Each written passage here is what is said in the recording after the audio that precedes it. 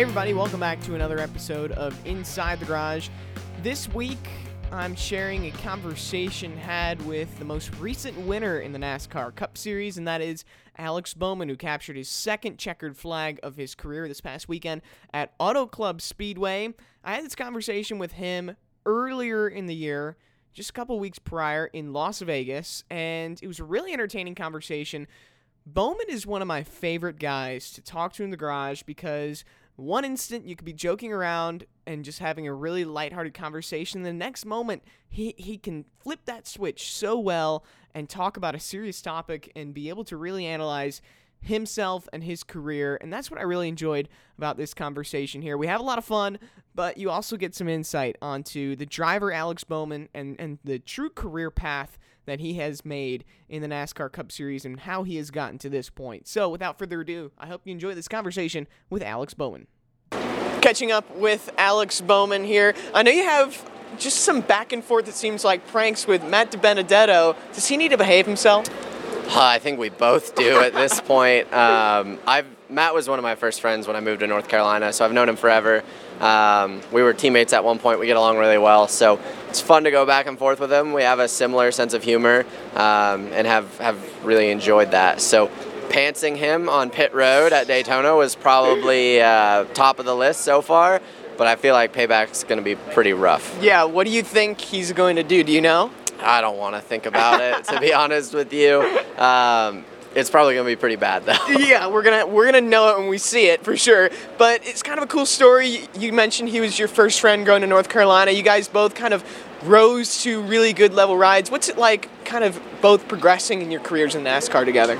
Yeah, it's been neat. We both have a similar career path, just starting out with lower budget teams and trying to work our way up. So really glad both of us have been able to get to top tier equipment, and just glad to see on both sides. Obviously, this sport's really tough, just the way the business aspect of it is. So probably both pretty lucky to make it without a big sponsor check behind us, but it's been a lot of fun. I showed you a video right before the interview of you pretending to be William Byron in a Instagram video on Media Day. Just why'd you do that? Well, William is like the little brother that's so easy to pick on because he doesn't fire anything back ever. So eventually he's going to be like on an episode of Snapped, and he's going to have killed me. But that's all right. I probably deserve it at this point. But it's fun to pick on him.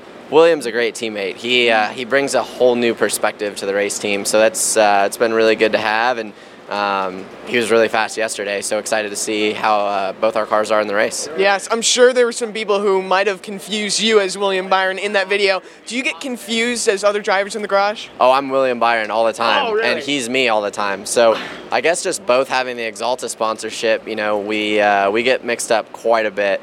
If you call me William Byron, I'm probably going to keep walking because it was funny for 2 years, but the third year it's like, all right, I'm not William Byron. I'm like 3 feet taller than him, and I'm not still in high school. So it's a little different. For a couple of years, you were William Byron, who just kept being a rookie. It just seemed to progress. But yeah, you talked about how good William Byron was as a teammate. How just in general is working with Hendrick Motorsports and the quality of drivers that are here?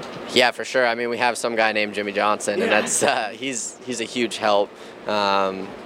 Just really the way he approaches everything he does, he's like superhuman almost. So it's cool to get to lean on him as well as Chase and William. I feel like all four of us bring something different to the table and have really been able to help in different areas. So that's been really good. But yeah, leaning on Jimmy is next level. It's pretty awesome. And last thing, circling back, will you sign as William Byron if someone asks you to? I feel like I've done that before quite a few times. So yeah, definitely it happens. Or I'll make fun of William in some way when I get called William. But it's a good time. All right, we're going to see if Alex Bowman signs as William Byron in the future here. Yeah, so that conversation really goes to show why I'm a big fan of Alex Bowman, is just because he is able to have a good, lighthearted conversation, but yet he can flip that switch, as I mentioned in the beginning, and have a fun, serious conversation, and that's what I really enjoyed. Thought it was really cool, and honestly, that follow-up question with Bowman and Matt DiBenedetto when they were talking about basically having similar career paths, I thought about that in the moment. That was something that I didn't prepare for, but that's kind of where the conversation went. So really pleased with how the whole conversation went, and we'll have to see. How does Alex Bowman do the remainder of the season?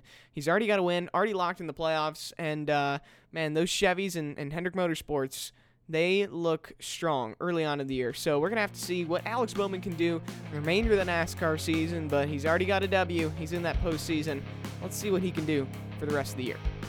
Thanks for listening to Inside the Garage. We'll see you next time.